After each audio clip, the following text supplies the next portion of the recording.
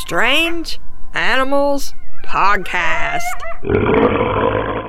Welcome to Strange Animals Podcast. I'm your host, Kate Shaw. This week we're going to learn about 3 sharks you may have never heard of before. The first was suggested by my Aunt Janice, and the second by listener Toby. The third is a mystery from the fossil record. You may have heard about the findings of a study published in November of 2021 with headlines like, "Venomous Sharks Invade the Thames." My Aunt Janice sent me a link to an article like this. Nobody is invading anything, though. The sharks belong where they are. It was their absence for decades that was a problem, and the study discovered that they're back. The Thames is a big river in southern England that empties into the North Sea near London. Because it flows through such a huge city, it's pretty badly polluted despite attempts in the last few decades to clean it up. It was so polluted by the 1950s, in fact, that it was declared biologically dead. But after a lot of effort by conservationists, fish and other animals have moved back into the river, and lots of birds now visit it too. It also doesn't smell as bad as it used to. One of the fish now found again in the Thames is a small shark called the spur dog, or spiny dogfish.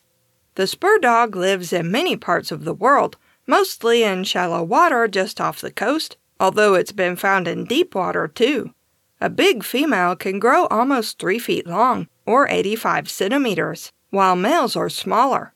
It's a bottom dweller that eats whatever animals it finds on the sea floor, including crabs, sea cucumbers, and shrimp. And it will also eat jellyfish, squid, and fish when it can catch them. It's even been known to hunt in packs. It's gray-brown in color with little white spots, and it has large eyes that kind of look like the eyes of a cartoon shark. It also has a spine in front of each of its 2 dorsal fins, which can inject venom into potential predators. The venom isn't deadly to humans, but would definitely hurt, so please don't try to pet a spur dog shark. If the shark feels threatened, it curls its body around into a sort of shark donut shape, which allows it to jab its spines into whatever is trying to grab it. The spur dog used to be really common and was an important food for many people. But so many of them were and are caught to be ground into fertilizer or used in pet food that they're now considered vulnerable worldwide and critically endangered around Europe, where their numbers have dropped by 95% in the last few decades. It's now a protected species in many areas. The female spur dog retains her fertilized eggs in her body like a lot of sharks do. The eggs hatch inside her, and the babies develop further before she gives birth to them, and they swim off on their own. It takes up to 2 years before a pup is ready to be born, and females don't reach maturity until they're around 16 years old. So it's going to take a long time for the species to bounce back from nearly being wiped out. Fortunately, the spur dog can live almost 70 years, and possibly longer, if it's not killed and ground up to fertilize someone's lawn. The sharks like to give birth in shallow water around the mouths of rivers, where the water is well oxygenated and there's lots of small food for their babies to eat, which is why they've moved back into the Thames. Next, Toby suggested we talk about the spinner shark.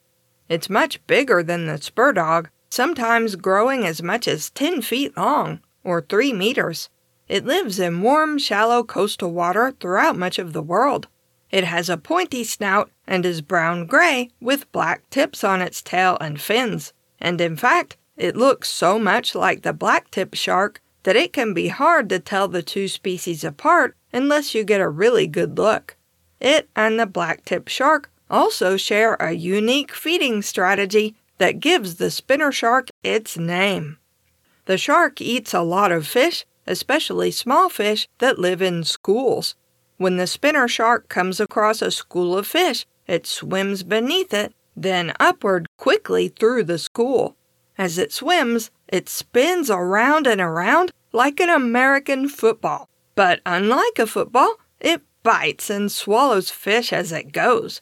It can move so fast that it often shoots right out of the water, still spinning, up to 20 feet or 6 meters before falling back into the ocean. The blacktip shark sometimes does this too, but the spinner shark is an expert at this maneuver. There's a link in the show notes to a page where you can watch a video of spinner sharks spinning out of the water and flopping back down. It's amazing and hilarious. Toby mentioned that the spinner shark is an acrobatic shark, and it certainly is. It's like a ballet dancer or figure skater, but with a lot more teeth and fewer legs. Because spinner sharks mainly eat fish, along with cephalopods, they almost never attack humans because they don't consider humans to be food.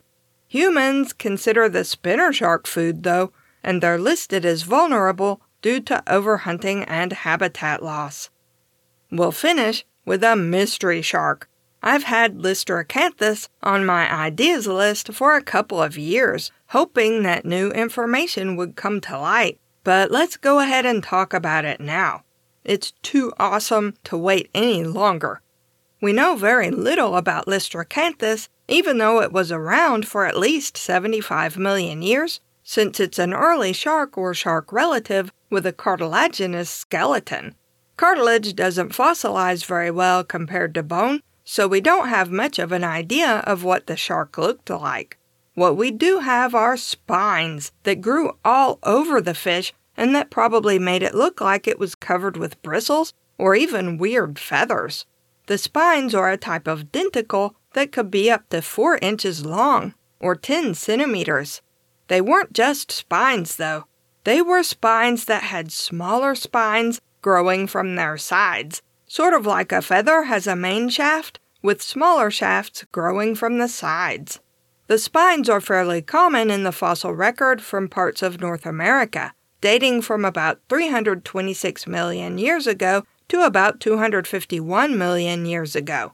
Lysteracanthus was closely related to another spiny shark-like fish, Acanthorhynchus, whose spines have been found in parts of Europe and who lived around 310 million years ago, but whose spines are less than 3 inches long at most, or 7 centimeters. Some researchers think the spines were only present on parts of the shark, maybe just the head or down the back, but others think the sharks were covered with the spines.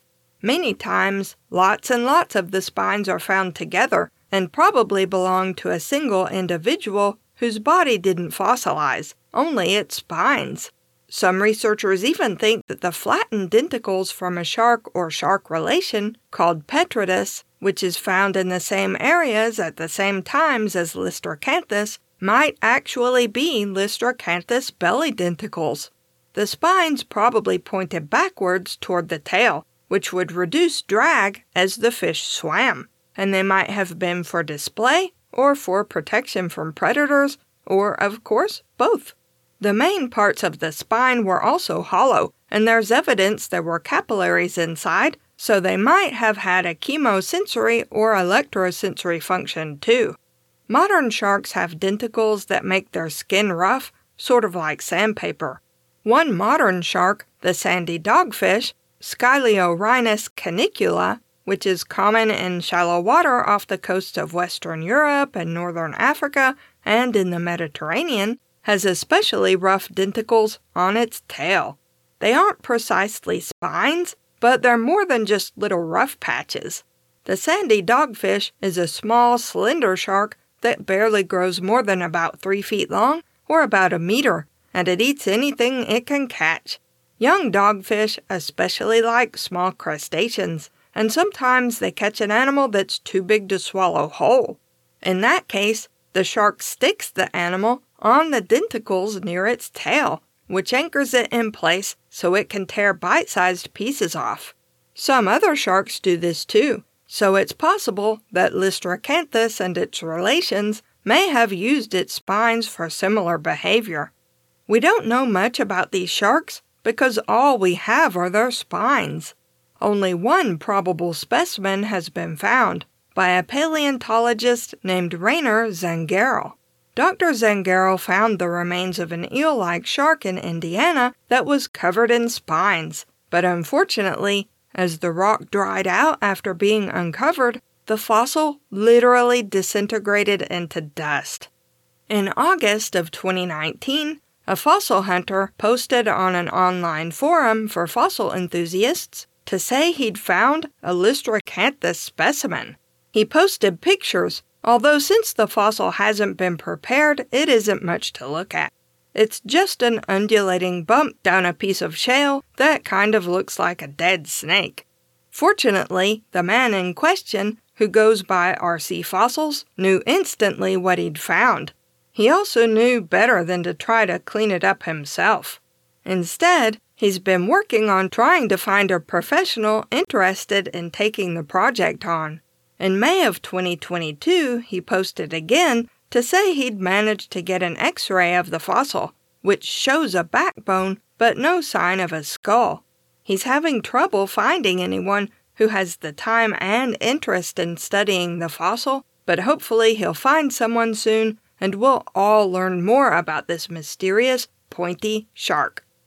You can find Strange Animals Podcast at strangeanimalspodcast.blueberry.net.